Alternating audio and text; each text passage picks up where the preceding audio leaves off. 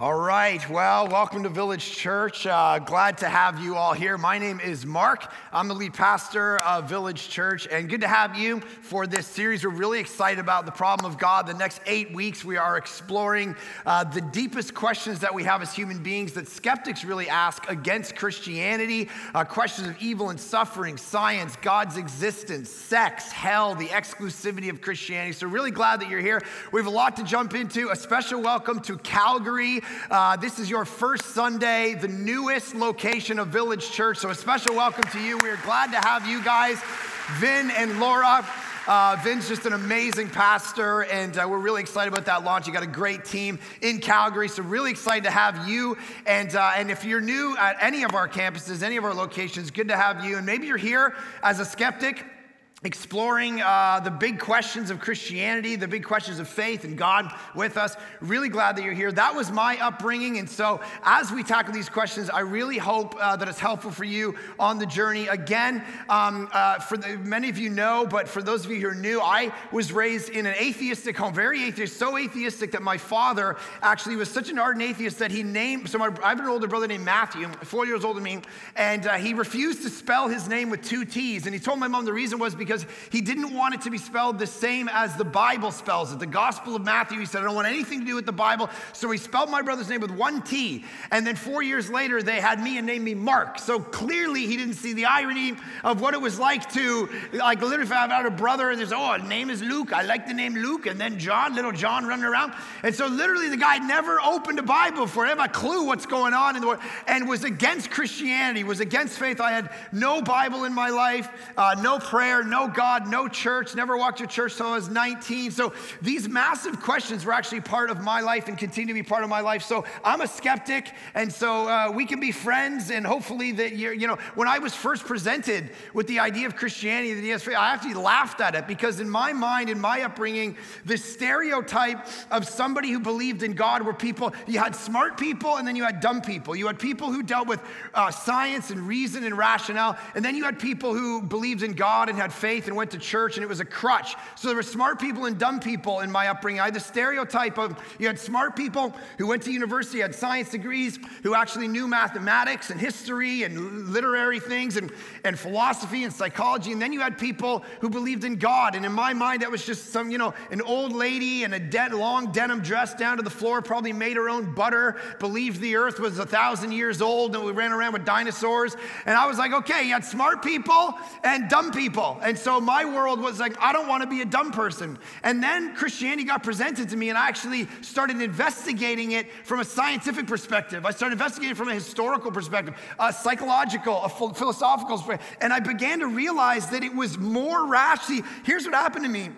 I literally went from somebody who, when I started studying Christianity, became a Christian. I gave my life to Jesus. Then I went back into the world that I grew up in, and I started to share with them. And they were all convinced, my family, my friends, that I was part of a cult. And so I would sit around the dinner table, and they'd say, you're part of a cult. And I go, what are you talking about? I'm not part of a cult. Then what'd you do at church today? I drank the blood and ate the flesh of a dead man. All right. But it's not a cult, I swear. All right.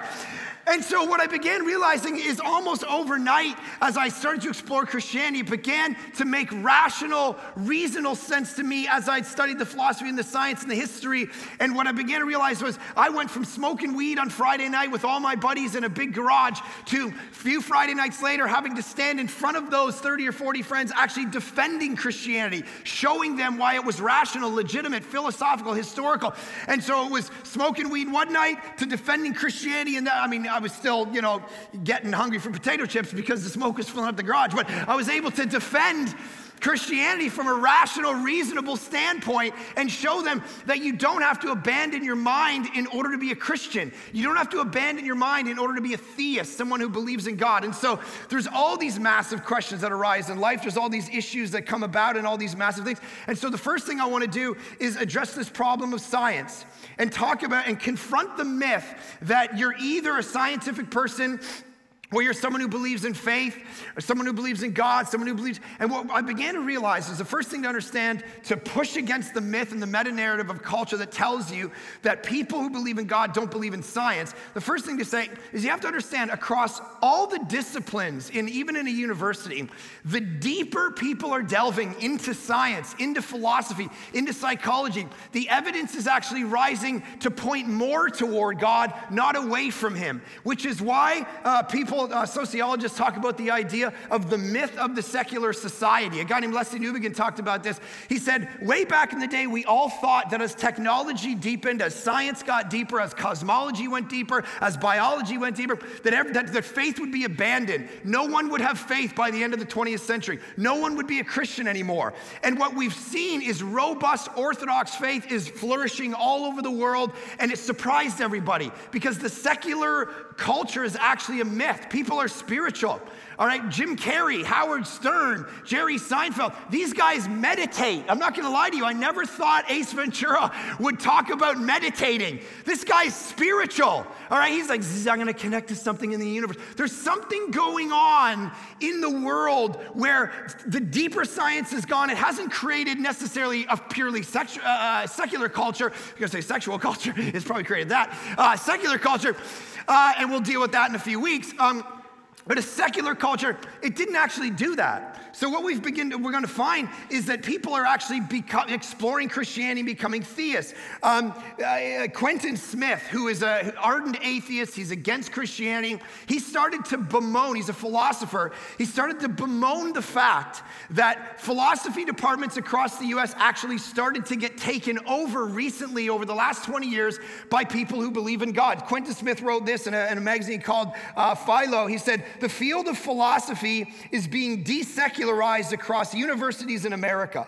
1/4 to 1/3 of the philosophy departments now consists of theists. Those are people who believe in God, generally Christians. And he bemoans it, and he says the reason this has happened is because basically of one philosopher. His name is Alvin Plantinga. He is recognized as the greatest living philosopher in the world, and he's a Christian.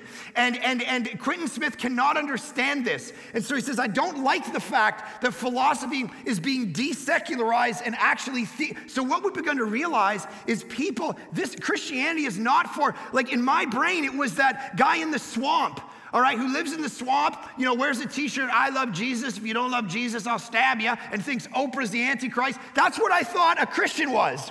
That's what I thought you'd have to do to believe in God. And what we're recognizing is it's not that. It's John Polkinghorne and John Lennox, philosophers and PhDs of mathematics at Oxford. It's Francis Collins, who was given the job to map out the entire human genome in regard to DNA, and then ends up writing a book called The Language of God. As he delved deeper into science, he began realizing the evidence is not pointing away from God, but it's actually pointing toward him. And this is what we've got to begin to understand as a culture. And so, David Bentley Hart, who's a philosopher, says this: I do not regard true philosophical atheism as an intellectually valid or even cogent position.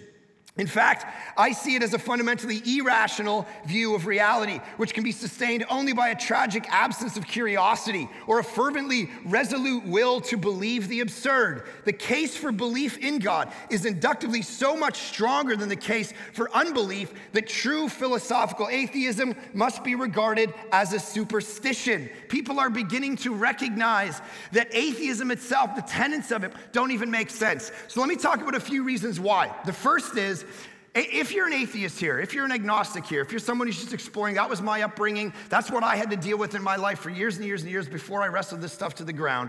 The first thing you've got to recognize is have the self-awareness and the humility enough to recognize that you too have a faith position. You too you don't come to life and evidence as a blank slate. I know you think you do. You think that people who are Christians they already have this idea of God, and so they just take the evidence and they put it in there. They're already coming at it with a worldview, so it's spoiled. But the reality is every single one of us is spoiled because every single one of us has a worldview. You're not a blank slate of information. You actually come at this with things you hold on to. So as you're gauging information, it's through a filter that has an agenda. And let me explain what I mean by this. There's a guy named Richard Lewontin. He's a Harvard biologist, and he wrote this years ago in a New York book review. He actually talked about the idea idea that he preferred naturalism. All right, and this is what he meant as a scientist. He says, we have a prior commitment to materialism, meaning the scientific community. It's not that the methods and institutions of science somehow compel us to accept a material explanation of the phenomenal world, but on the contrary, that we are forced by our a priori adherence to material causes, for we cannot allow a divine foot in the door. So literally what he's saying is we like naturalistic explanations for the science we do, so we will not come up with supernatural ones. Listen, here's what's driving his science, and this is what is scary. What's driving his science is not facts, but philosophy.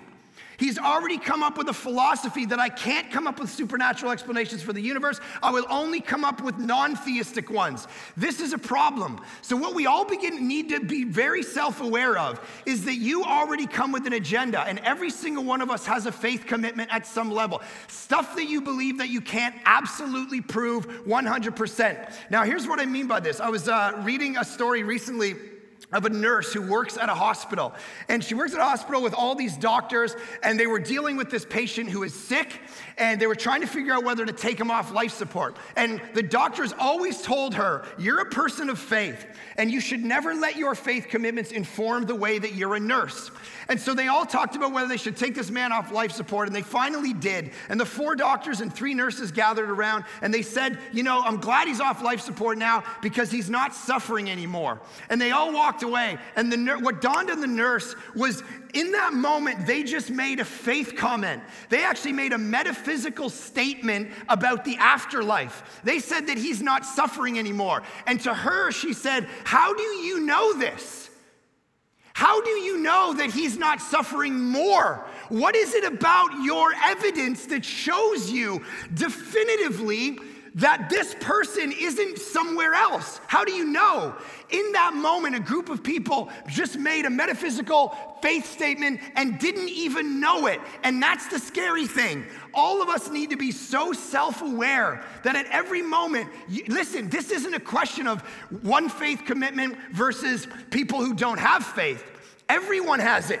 So the question becomes, how do you and I actually work through it? How do we get to a place in our life where we say, what are the best ideas? Because you're coming, if you're an agnostic or an atheist, and you're holding on to, when Copernicus in the 1500s came out with this heliocentric view of the world, and he said, hey, listen, here's what I've recognized. The sun ain't revolving around the earth. The earth is actually revolving around the sun. Do you know who were the biggest opponents to Copernicus's conclusion? Not the church. The church didn't care. It was science. The scientific community pushed against Copernicus. Why? Because they'd been teaching that the sun revolved around the earth for thousands of years. So now an agenda was being challenged. When Edwin Hubble looked through his telescope in the 1920s and 30s and realized that the Big Bang was the beginning of the universe, do you know who pushed against it? It wasn't the church. It was the scientific community. Because they said the idea that the universe began in a single moment, all space, time, matter, energy came into existence in a single moment, reeked of religion. And so the scientific community rejected it because it kind of called out for something to exist before that happened, right? Because when a cause happens, you need an effect for a cause. And so it began to raise these massive questions. I was sitting there this morning. Every morning when I'm preaching, I get up and kind of sit on my couch and get a pot of coffee and sit, just kind of read over my notes and pray and think about what I'm going to be talking about. And this morning, I was sitting there on my couch, and we have this new dog that we've got, a couple months ago. And so we have this little string, and it has all these bells on it. And it's attached to my door. And so anytime you open the door, it rings, right? So I'm in our house, and I'm sitting there reading my notes, and it's dead silent in my house. And all that I heard were these bells. And I looked over, and there was no one there. And I'm like, what's going on right now? And I kind of went, okay, I'm going to ignore this. Now I'm freaking out because I think, oh my gosh, I got a ghost in my house, all right? Because here's what the explanation for those bells ringing can't be. It's not nothing, right? We agree with that. It can't be nothing. There has to be some explanation, whether there's an earthquake happening right now, whether my kids are crawling around trying to scare me, ringing it, whether there's an actual ghost in my house ringing the bell to get I don't know, but there has to be, it can't be nothing. So I went to the door and I opened the latch, I'm like looking out, and then I opened the door and I went outside, and my father-in-law, who's visiting right now, is sitting out on the deck reading. He's like, oh, sorry, I was trying to get in there. I'm like, thought you were a ghost, freaking me out, man. When are you leaving? Now, now remember, you and I are trying to be rational, reasonable, logical people. It would not suffice to say, here was this effect that happened, but there was no cause. Let's just not investigate it. Don't worry about it. Sure, something rang, something banged, energy, matter, everything came in. Yeah, but let's not talk about what actually caused it. What caused it was nothing. That's not the most, remember what we're trying to be, rational, reasonable explanation for the actual evidence. We want to follow the evidence. Now, secondly, we have to make a distinction. Oftentimes people come against theism and talk about scientific realities and say, and we got to make a distinction between operational science and origin science. And what I mean by that is operational science is the stuff that is about present realities and the regularities. So they're things that happen all the time. We know that water boils at this temperature. We know that water turns to ice at this temperature. We can do those hypothesis, verification, experiment, do it all over and over and over and over again, same result. Those are called regularities. That's operational science. We can do it now. The problem is when we're talking about these kind of things, cosmology, origin science, it's not present. It's about a past event, and it's a singularity. It only happened once. You can't redo it. And so there's different ideas about how to approach this. It's forensic science. It's like walking on a murder scene. You can't reproduce the murder. Right? Operational science is stuff that just goes, you can do every time, you can do an experiment, it'll be the same every time because that's the way the universe works. I remember when I was a student, I was grade 8, they said, okay, your science experiment is due Wednesday. You remember about you go in the gym and you'd like make a big Bristol board thing and it was like, here's my science experiment. It was always like soil and like, I don't know.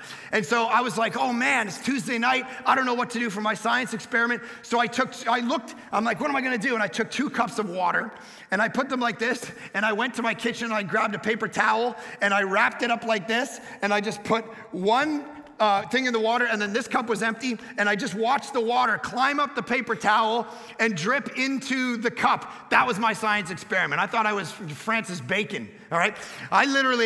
I thought I was the man, all right? Because now that's gonna happen every time you do it. That water's gonna climb up that paper towel and drip in there. That's operational science. You can test it, it's present, it's a regularity. Problem with origin science, it's about a singularity. It's about an event that you can't create again. It's a past event. And so what you gotta do is you gotta realize in that context, the evidence overwhelmingly keeps pointing to the existence of a mind that began things. Now, thirdly, I've got to address very quickly the issue of evolution because, of course, in regard to science, most people today will say, I don't need God because we know the scientific conclusions of evolution, ergo we don't need God.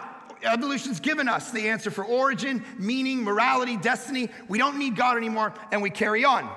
Here's a few problems with that. First, you have to actually prove why evolution would equal there not being a God. That is a massive assumption. Even if you say you're a naturalistic evolutionary thinker, here's the problem. You actually have to prove some stuff, which is how does the conclusion that evolution is true actually end you with ergo there can't be a God?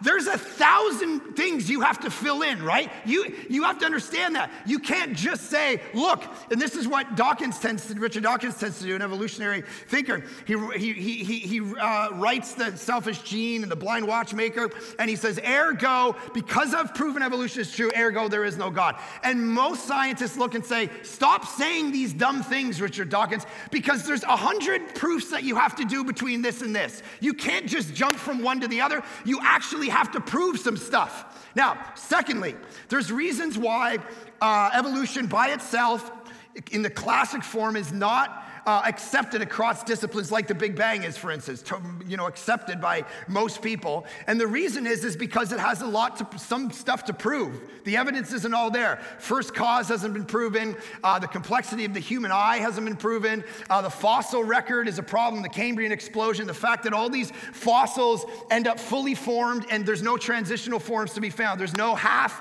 whale, half horse fossils that are found anywhere. There's a horse, there's a whale, there's a chicken, there's a zebra. There's not these half-formed fossils to be found anywhere. And so what people have found is that the reality is that evolution by itself needs to do a whole bunch of inference. In fact, Stephen Jay Gould says this, who was the most celebrated evolutionary thinker, paleontologist, Darwinian thinker of the past generation. Very atheistic guy. Here's what Stephen Jay Gould admits. He says, the extreme rarity of transitional forms in the fossil record persists as the trade secret of paleontology. The evolutionary tree that adorns our textbooks have data only at the tips and nodes of their branches. The rest is inference. Meaning we have to build it think about that for a second. We've built an entire worldview and faith commitment on inferences, we have the tips, and now let's just work backwards from there and assume all the way back. That's a problem. Now, thirdly, because I'm not a biologist or an archaeologist or a paleontologist, there's another issue with evolution that's more of a philosophical problem. And if you have trouble following what I'm about to say, you can go back and listen to it again because I think it's really important. But the logic to follow is very important here. Philosophers basically come to show that evolution by itself is a contradictory worldview to hold. And here's why. What you and I sit here and believe right now about the world, about your experience, about the people around you, from an evolutionary naturalistic perspective, you think the thoughts that you think, your cognitive faculties function not because they're connected to anything that's true about the universe. That's not the issue in regard to evolution. It's only what helped you survive. And it's only to get your genes into the next gene pool. That's the only thing you think about. That's the only thing you do. And over hundreds of thousands of years, humankind has come up with moral constructs and deductions about the universe and their experience in the world only because it's what's useful for survival. All right, that's basically all we do. That's what your cognitive faculties are. Those are the conclusions that your brain has drawn. Untrue beliefs through years of adaptive choices. Here's the problem then. We can't trust our belief-forming faculties. Because all they've done is told us what is needed for survival. They have not told us what's actually true. And this is a problem. See, people look and they say the only reason there's some God consciousness in the experience of humankind is not because God's out there and it connects to some kind of truth. It's only because you needed that nice feeling and crutch at a really bad time for hundreds of thousands of years when you were suffering as in your caveman days. And so you needed to come up with something that gave you hope, and that's why you believe it. Here's the problem then. If you can't trust your rational, reasonable, cognitive faculties to tell you the truth about anything, including God, then the problem is you can't actually trust them to tell you the truth about science either, or the evolutionary theory. Because what you've got yourself into is you can't trust rational, reasonable thinking because it's not giving you truth, it's only giving you what you need to survive. And so C.S. Lewis, facing this problem, said, unless human reasoning is valid, no science can be true.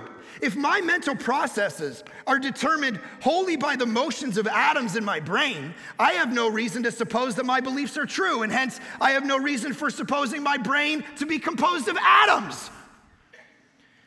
What's happening is the minute you say that everything I believe, only I believe it is because of adaptive choices, not because of truth, you're cutting off the branch that you want to sit on. So Mitch Stokes points this out. He said, atheists then have a reason to doubt whether evolution would result in cognitive faculties that produce mostly true beliefs. And if so, then they have a reason to withhold judgment on the reliability of their cognitive faculties. This ignorance would, atheists, if they're consistent, spread to all of their other beliefs, including atheism and evolution. There's no telling whether unguided evolution would fashion our cognitive faculties to produce mostly true beliefs. Thus, atheists who believe the standard evolutionary story must reserve judgment about whether any of their beliefs produced by these faculties are true. This includes the belief in the evolutionary story. Believing in unguided evolution comes built in with its very own reason not to believe it. Mind blown. You can't, if that's actually your worldview, you can't trust your worldview. And Darwin knew it. And this has been called Darwin's doubt. Listen to these haunting words that Darwin himself wrote. Within me, the horrid doubt always arises, whether the convictions of a man's mind, which has been developed from the mind of lower animals, are of any value or at all trustworthy. Would anyone trust in the convictions of a monkey's mind if there are any convictions in such a mind? He knew it. If what I'm saying is true, I can't trust what I'm saying is true.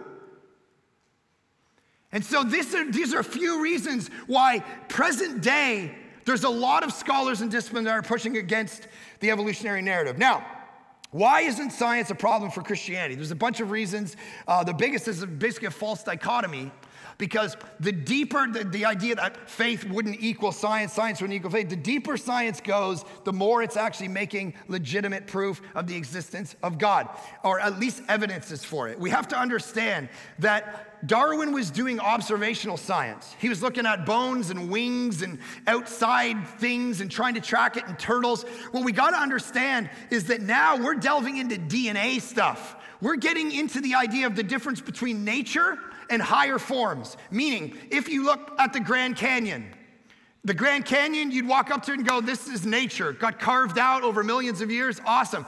If you walk up to Mount Rushmore, what are you gonna conclude? That it got there through time, by chance, just kind of, if you wait long enough, George Washington's face gonna pop out of a mountain? Probably not gonna happen. The minute you see Mount Rushmore, you start to think something different than when you see the Grand Canyon. You say there was a mind here that crafted this, that threw some dynamite at it. There was a plan. When my wife and I moved across from Toronto to here, we drove for 4.5 days. Our air conditioner ran out in the middle of Montana. We were soaking wet in the middle of July. We had to take our dirty socks and dip them in freezing cold water and put them on our face just to stay cold. Don't tell her I told you. We said we should get off the highway and go visit Mount Rushmore. So we went down there and looked at it, and she went, is that it? I'm like, ah! But here's this beautiful, intelligent mind crafted this with a plan. If you look at a rock on the ground and the water's going over it, you go, okay, nature. You find an arrowhead, you go, brain. Something crafted this. There was a plan here. There was a reason for this. Right? So over and over again, we got to understand, even scientists, you watch the movie Contact based on Carl Sagan's work, where they're putting their radio waves out there to hear back any kind of coded information that might come from space, and immediately they say, okay, that's actual proof that there's intelligent life out there. That's actually what they're looking for. And so as we've delved deeper into science, what we began to realize is there's nothing science has proven that says, ergo, there is no God. But what they are finding are things that are pointing to evidences to make us go, maybe there is a God. For instance, just take two disciplines, biology, cosmology. Biology, we've started delving in way beyond observational science. We've mapped out the human genome. There's code in every living cell. There's detailed information code in a single cell organism like an amoeba. Richard Dawkins points out there's enough coded, genetic, legitimate, logical information to fill 1,000 sets of encyclopedias. And isn't that more Rushmore than Grand Canyon?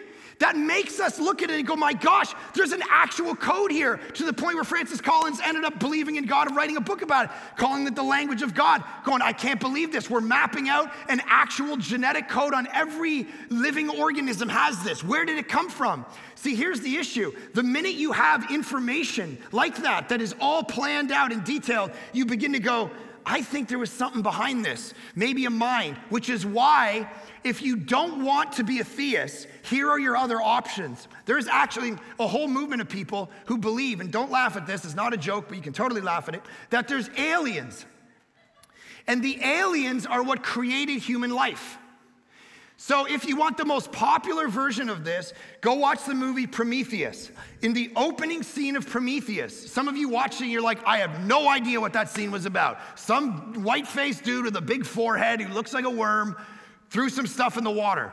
What that is it's a theory that's very popular among people who don't want to believe in God, which is aliens actually encoded DNA information, put it on Earth. They were the first cause that created evolution to move forward, and that's why we find genetic code in biology. See, the minute you find that kind of information, it causes a question. Who did this? What kind? And of course, then the theist goes, all right, there's aliens. Who created them? And then we're back to the beginning of the argument. Right, shoot. Another race of aliens. All right, who created them? So, now, then there's the world of cosmology, where people have begun to look at the stars and time and energy and space and the balance of the universe and the laws of physics, and we've begun realizing this actually points toward God, to the point where celebrated astronomer Robert Jastrow, who's agnostic, he says this: we now see how the astronomical evidence leads to a biblical view of the origins of the world, that the chain of events leading to humankind commenced suddenly and sharply at a definite moment in time in a flash of light and energy. The scientist's pursuit of the past ends in an exceedingly strange development, unexpected by all except theologians. That there are what I or anyone would call supernatural forces at work is now, I think, a scientifically proven fact. And so Alan Rex Sandedge, said to be the greatest observational cosmologist of all time, said the same thing. He said, it's my science that drove me to the conclusion that the world is much more complicated than can be explained by science. And so here's what we begin to realize. The science goes deeper. It starts to actually point to the evidences of God, and it cannot actually point to the question of God's non-existence. That's very important. There is a limitation in science, and here's why. A guy named Stephen Jay Gould, again, talked about him earlier, very celebrated Harvard University professor of zoology. He's dead now. Here's what he said about the limits of science. He says, nature just is, in all her complexity and diversity, in all her sublime indifference to our desires.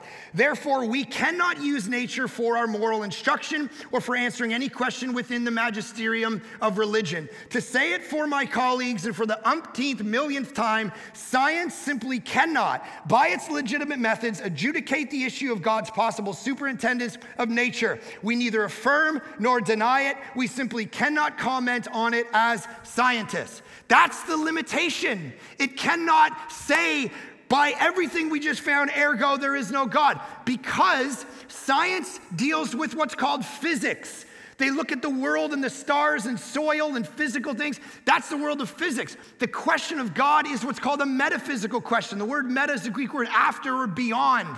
Once the physics comes to an end, then you've got deeper questions about what happens after physics ends. And that question cannot be answered by science at all. It can't even speak to it. We can use science to point us towards certain evidences of the reality. And this is why. Listen, this is why the mythology of, and it really is a 19th century propaganda piece, that there was some kind of history of the church versus science. The church has never liked science. Listen, that is not true. Galileo, Copernicus, Giordano Bruno, all these guys, as they were coming to conclusions, there were times where the church pushed back. Yes, people point out, oh, Bruno, look at Giordano Bruno. He was actually persecuted. He was burned at the stake. You know why he was burned at the stake?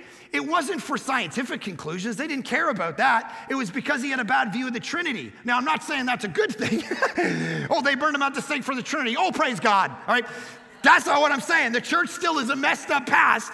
And we'll talk about that in the week on hypocrisy, all right? They're burning witches. They're doing crazy stuff. What's that about? How can we actually be part of this thing, right? But they didn't burn them at the stake for scientific conclusions. Galileo hang with the Pope, Copernicus. These guys, people, oh no, the church thought the earth was flat because in the Psalms it says he set up corners. No one thought the earth was flat. All this is, they could see the hull of a ship would disappear before the mast when it went out. They could see the reflection of the earth on the moon. moon during an eclipse. They weren't dumb. It wasn't some flat reflection. Way back in the time of the Greeks, everyone knew the earth was round. The church, the idea that the church was against this has now been, Alistair McGrath points this out. Professor at Oxford. He says, the idea that science and religion are in perpetual conflict is no longer taken seriously by any major historian of science. One of the last remaining bastions of atheism survives only at the popular level, namely the myth that an atheistic fact-based religion is permanently at war with a faith-based religion. It's not. Fact-based science permanently at war with faith-based religion. It's not. The reality actually is that the thing we call modern science grew out of the garden and the matrix of Christianity. The thing we call modern science could never have actually came out of the worldviews that existed at the time. Animism believes that there's divine beings in everything in the world. And so they're in the rocks and the trees, that kind of philosophy. So you don't test it. You can't poke and prod it because there's gods in there. Right? Polytheism believe, all these different gods, and they're out there, and there's, you ask, how did this hurricane happen? Christianity comes and goes, let's look at what God created, the systems, the temperature of the water, the wind systems. God has set up a world where you can do a test, and it's organized, and it's complex, but it's structured, and there's design. If you drop an apple seed, an apple tree comes up, not an orange tree. God did this. Other religions know, why is there a hurricane? Poseidon's angry. He's stirring up the water. Well, that's not going to breed science. They're just going to go, oh, shoot, better sacrifice my kid. But Christianity comes along and goes, no, let's figure out the system. That's why, listen, the furthest thing from the truth is that Christianity doesn't like logic and reason and rationale. The great heroes of Christianity, so you look at other religions, and it's more about jurisprudence. It's study of law. But all through Christianity, it's Augustine, it's Aquinas, it's Jonathan Edwards, it's John Calvin, it's philosophy, it's theology. It's the university was a 12th century Christian invention. Christians wanted to do that. Brown, Yale, Harvard, Dartmouth, Northwestern. All of these were founded on Christianity because they wanted unity in the midst of diversity to answer the question of God. So the university was born. How do we answer theological questions through the arts, through literature, through biology, through history? How do we bring those things together? Christianity has never run from rationale and reason and science. It moves toward it. It asks the question, what is actually true about the world? Which is, I want to end with the Apostle Paul in the book of Romans. In the Bible, he says this, for what can be known about God is plain to them, meaning us, because God has shown it to them. For his invisible attributes, namely his eternal power and divine nature, have been clearly perceived ever since the creation of the world in the things that have been made, so that they are without excuse. Here's what Christianity says. Every day, God is preaching to us, wooing us, telling us he loves us in creation, and he wants us to delve into it. He wants us to get better at cosmology. He wants us to get better at biology. He wants us to keep going. He's not afraid of it. The church shouldn't be afraid of it because what has been made tells us about him. The physics tells us about the metaphysics, and he says, go into it because I'm waiting for you. And then Jesus, of course, shows up as the one who says, hey, I know it's invisible. Let me make him visible. Let me come into your context. Let me die the death you should have died. Let me rise again from death to give you life. And this is part of what we'll study in this series too over the next 8 weeks, the historicity of this. Why is it legitimate not only to believe in the scientific realm, but the historical realm, the philosophical realm of evil and suffering, and the question of sex? There's many people go, I don't want anything to do with Christianity. And it ain't because of some scientific conclusions. They're not sitting around reading Descartes and Isaac Newton. It's because, I want to be able to sleep with whoever I want. But they're not going to tell you that over coffee. They're going to cite some, philosophical reason. But the reality is they're like, I don't want to, what about this sexual thing? And what we're going to show is you probably got the whole sexual ethic of Christianity wrong. Because you probably think God's anti-sex and he just wants, hey, just have sex with procreation and then leave it alone. We're going to find out, no, he's the most pro-sex person in the universe. Evil and suffering. How we wrestle with that as we see it around the world. We're going to see that it's not a proof against the existence of God. It actually cries out for the fact that you hate evil and you hate suffering is actually a pointer to him. Next week, we're going to delve into what are the arguments that God even exists. These are all things that we all wrestle with. And my hope is honestly that you would doubt your doubts enough, be skeptical about your own skepticism enough to actually lean in to the controversy a bit. If it disrupts you, that's okay. You got to lean into it to grow. Let me just pray for us. Father, we are grateful that you give us a day, breath. We woke up today able to think. You give us minds to use them to hunt you down because you love us, you woo us. You've given us creation in order to study it and find you, and I pray that we just do that. We actually lean into it, lean into our doubts, lean into our skepticism, because you're not afraid of it. And I just pray that we would have the actual courage to doubt our doubts and lean into our questions and hopefully find you at the end of those questions. I just pray for your grace and that you'd speak to us and we'd have the courage to listen. In Jesus' great name we pray, amen. Okay, guys, thanks so much for being with us today. Have a great day, and we will see you next week for the question and the problem of God's existence. Thanks for being here.